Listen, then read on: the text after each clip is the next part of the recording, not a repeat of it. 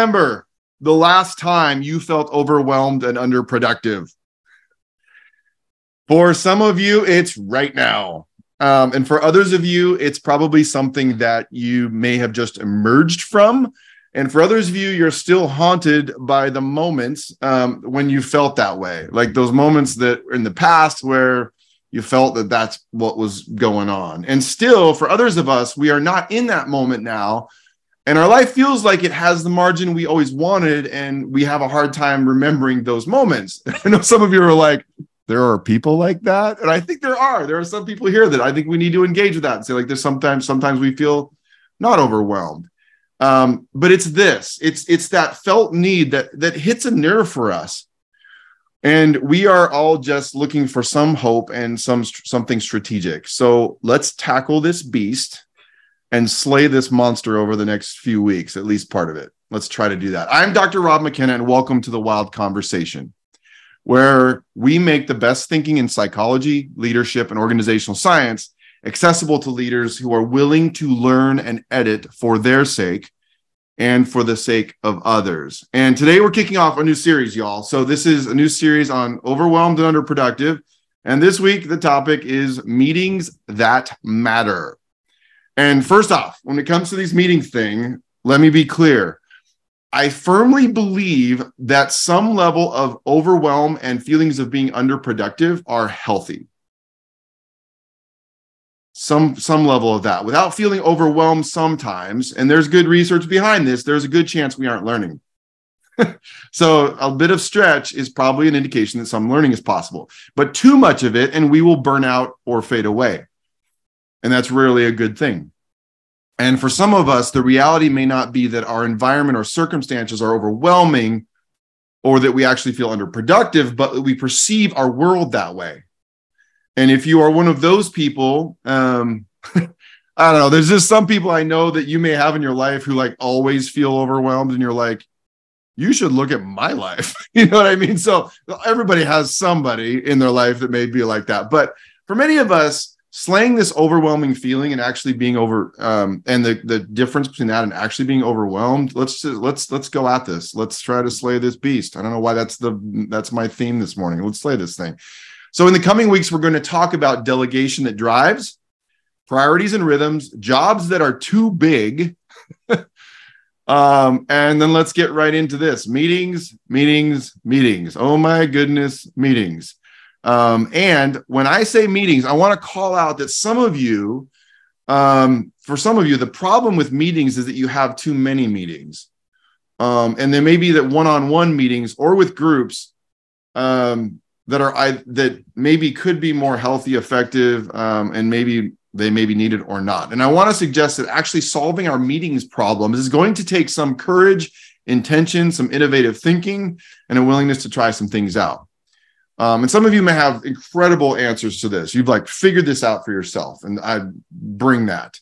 But for the sake of our time together today, I'm going to focus my attention on meetings with more than one person, and more specifically work meetings. But I want to give a couple of quick thoughts on just meetings on our calendars in general. And first of all, meetings over coffee are amazing, or Zoom meetings. But at some point, especially as your leadership influence increases, meetings with everyone who asks becomes something that's impossible. It just is. My older brother, who is 17 years older than me, because we are from the same gene pool, has been my warning system or modeling system for what my life might feel like 17 years later, if that makes sense. So like literally, he's told me things and he's like, wait for this, it's coming. And I'm like, he was so wise. And he spent many years as the leader development person at Microsoft. And at one point he told me, there will come a time when you will not be able to read all your emails, and you absolutely cannot meet with everyone who wants to meet with you. And it won't feel good when it happens. This is what he told me. But it will require you to put structures in place to help you deal with that reality. And he said, you cannot meet with everyone, nor should you. That's a hard thing for leaders to deal with. And if you don't meet with someone right now and it hurts their feelings, there's a possibility and maybe a good chance that it's likely more about them than you. But that's a hard thing. I know how do you figure that out? So he wasn't suggesting being cold, but being available to everyone may eventually make you available to no one. So we get real here. So that's my thought on those kinds of meetings. But let's talk about the other kinds of meetings. Those meetings that people call in our work lives. And I want to talk specifically about running meetings and designing meeting structures. And I want to suggest to you 6 ways to structure and show up in meetings that may have an exponential impact on the overwhelming nature of work and team productivity. And meetings aren't the only things, but they are often a big contributor to our feelings of being underproductive and quite honestly overwhelmed. I think that's just such a common experience. This is why, like, the overwhelming, just the people's responses this week to me personally about what was coming in this conversation. And over the years, I've been through all kinds of meeting structures and led all kinds of meetings, like many of you. So much of what I'm going to suggest to you has a solid research behind it, but is also based on what I've experienced as best practices that go beyond something like Robert's rules of running meetings, but include some of that structure. And I'll use our Wild Leaders meeting structure as the muse for our conversation. And it not that we do it perfectly, but it has really worked for us in the season. And it borrows and works with some of the things these 6 things I'm going to describe. So this, beg, borrow, and steal what works for you. And I'm sure you have your own ideas of what works. So let's get going. You ready to go? Here's the 6. All right. Number 1, purpose. Okay. Purpose. Why are we meeting? This is a question that I've heard Megan Lawrence on our team ask lots of times. Do we need this meeting? So it's just a thing. Have you ever asked a team member that? It is not only okay to have a purpose for meetings, it is absolutely necessary. A purposeful meeting is a meeting with a clear, concise, and effective reason for gathering. And in our best world, the purpose is more than just getting something done. It will include 3 things that I think about: a performance purpose, a people purpose, and a process purpose. And a performance purpose, the reason is to ensure effective delivery of our product or service. Okay, so that's the performance purpose. A process purpose is to check on the systems that you have in place to sustain your work and serve your customers or stakeholders well. And a people purpose is about seeing each other, dealing with the invisible things that keep us functioning together well. If we don't see each other, nothing else will get done well over the long haul. But, and when I say see, I'm fine with virtual too. There's amazing things you can do there. But if your meeting has no purpose, don't meet. Unless the purpose is to not have a purpose. I think that can be a purpose. So let me just put that on the table, right? Sometimes you just need those spaces together. Number 2, connection. Purpose and connection. The moment to connect. In some organizations, and we work with lots of different teams, in some organizations, we connect too long and fail to get down to business. So long stories without a leader willing to call time on the long story, or no time at all to just know one another. And seeing one another doesn't mean sharing our deep, dark secrets every time, but providing 5 to 10 minutes to just say, hey, what happened over the weekend? And so many businesses do not provide this time within the structure of their meetings. And over again, I see it as a mistake. 5 minutes to check in on our weekends, or what, I'm just using that as an example, to see one another is a good thing. But if it's more than that, could be a sign of a weak meeting leader. Because sometimes we don't know when to cut off the long stories, that we just don't get to our agenda. And then we're all frustrated at the end of that. Okay, so number 2 is connection. Number 3, this one is huge for us, and it's the word rhythm. It's the word rhythm. I want to suggest to you that finding an intentional team meeting rhythm that is on purpose is one of the most important things you can do, especially if it is partnered with the other things I'm suggesting today. I'm going to talk more about individual rhythms because there's been a lot of work around that in just a couple of weeks. But today I want to talk to you about meeting rhythms. And it's not a habit, but a rhythm. A habit is a ritual you can't help but repeat. A rhythm is a regular cadence you choose. A rhythm is a regular drumbeat that makes sense within the context of what is happening in the rest of the band. All right. So I want to use the example of that. A drummer in a band. I was in a band. The band's name was, you want to know the name of the band? I don't know why I think this is clever, but it's not. It's just juvenile. Dog logic. Just let that rest for a second. So I was in a band, right? And so been in a couple of different bands. A drummer in a band provides the rhythmic foundation for everything else. And for those of you who are musicians, I know you're there and you're like, oh, Rob, sometimes the rhythm person is the bassist. I know that. And there are actually other instruments that could do that, but someone is that rhythmic foundation. And whichever one it is this is the person responsible for the cadence that makes sense within the context of the rest of the music. And in the same way, a meeting rhythm, a cadence you choose, always will make sense if it fits naturally in the context of your team's work. And I want to give you here's an example. Some of you are like, give me an example of this so I can understand how I might apply this idea. And here are some of the considerations we made for our Wild Leaders meetings. And I'll tell you, this is the context. Each week, we serve most of our client and partner organizations through the middle of our week. And for our leadership team, we have some critical interdependencies, connections that are between our commercial pipeline, for example, of organizations we serve and our actual delivery to organizations who are contracted with us. So Monday morning makes sense for us. We meet as a leadership team every Monday morning for about 2 hours.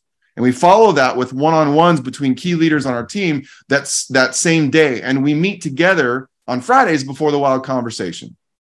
And this rhythm has become critical for us because for our team, that cadence is what works within the context of our business and missional structure. But it's also this. It creates a time to create social ease, laughter, and knowing between us that is critical for us. And so I'm gonna go a little deeper. This is if there's one thing to take away is this concept of rhythms. Our other rhythms, so I'm going to give you some more examples, just so you know some of the things that are part of this that are important to that meeting rhythm structure. Is our other rhythms include simple things like we do an annual executive fellows program. Some of you fellows raise your hand, like some of our fellows are here today.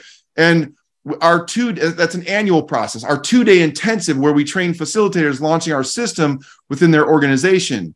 So we do that 5 times a year. Our monthly executive roundtables that we do. Some of you have been a part of that. And maybe most importantly, our monthly conversation. So we meet every Monday, but our monthly, once a month as a team where we gather together to discuss our individual tools and development using the Wild Toolkit. We do not miss these times together because without those rhythms and conversations, first off, we'd be hypocrites if we didn't use our own process. It'd be kind of ridiculous. And we know that those conversations are impacting our effectiveness together and every level from our agility to our hiring, to our delegation, to our basic functioning as a leadership team. So our rhythms of Monday and Friday and the monthly development conversation, our annual fellows program, our Wild Experience intensives 5 times a year, and those are the work and performance rhythms that are well supported by our Monday to Friday meetings. Is that making sense? It's like, that's really important for us. The one last critical rhythm for us is our quarterly strategy and scorecard meeting that occurs once a quarter during that Monday time. So you can see kind of, I hope it gives you a visual picture, if you can handle all those words around why that rhythm of Mondays is so critical for us. And it means that I don't schedule other meetings during those days very often with others. This is the equivalent of that drummer in our band that is based on our context. And at an individual level, this rhythm for our team also impacts me because of that scheduling even that occurs in my own life of those other meetings, that one-on-one with maybe some of you. And so I ask you this, what is the rhythm of meetings that would work for you? And I hope me providing that context might help. And I know some of you are even in transitional moments where you used to have a rhythm and now you got to figure out that new rhythm. And they may be more one-on-ones right now because maybe you used to have a big team and you don't, or now you have a big team and you didn't used to. And so that'll be an interesting part of the conversation. But a rhythm is not enough because you could follow the right rhythm and do meetings horribly, right? So what else matters? So here we go. A couple of thoughts. These are a little bit quicker. Structure and prioritization. Let's talk structure of meetings. One quick pause for structures of meetings. I'll give you a couple of things that we do. Have someone who holds the clipboard. When I say that, I mean someone who holds the structure. This was Claire until a couple days ago when she went on maternity leave. As far as I know, she hasn't had her baby yet. So those of you that know Claire, don't worry. We don't know yet. We'll find out soon. But Unless Megan's like, she had the baby this morning. Anyway, so Claire holds that clipboard. And when Claire first joined the team, she had to learn what it meant to hold the wild clipboard. And this means that Claire kept the time for us, designs our agenda, and also manages the moments that where we need margin. And you might ask, where does the agenda come from? And it comes from previous meetings with unfinished or future business, from our weekly, monthly, annual rhythms, and from Asana. So we happen to use Asana. Some of you use that, which is the place where only members of our leadership team are able to put things on the Monday agenda. And some of you have been to our one-day meetings because we have other partners and folks who contract with us and folks who have been executives and leaders and residents with us. And so some of you have seen that. So if that's where the agenda comes from, how do you deal with those? And this is the basic structure we use.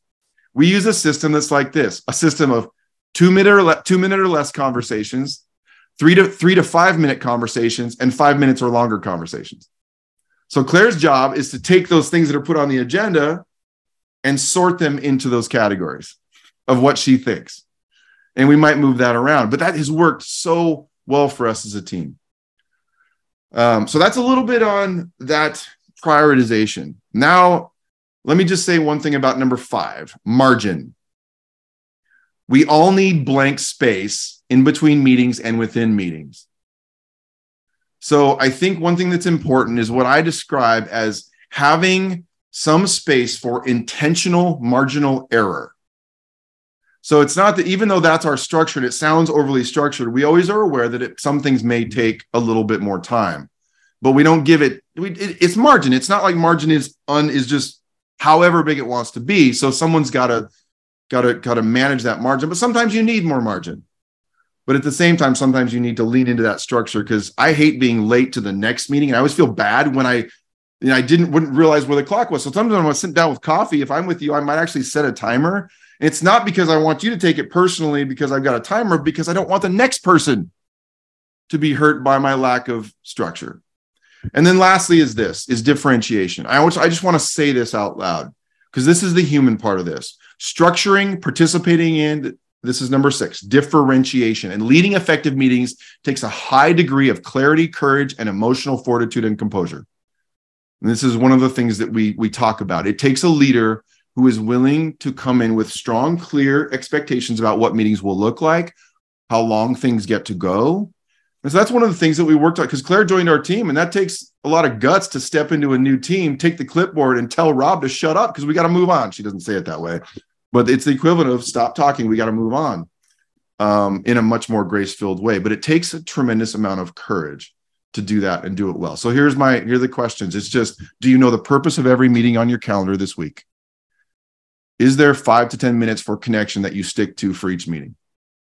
What is the rhythm that would work for you and your team that is the intentional cadence that works in your context? What is the structure you will choose? Are you building an intentional margin for effective error? And why do you need to improve to be a more convicted and connected leader of your meetings? And what does the person who holds the clipboard need to think about? I know that's a lot. I'm like, wow. Thank you for listening to this wild conversation. To join our live wild conversation on Fridays, visit our website at wildleaders.org/wild conversation and subscribe to this podcast for regular, whole, and intentional leader development conversations. Have a great day.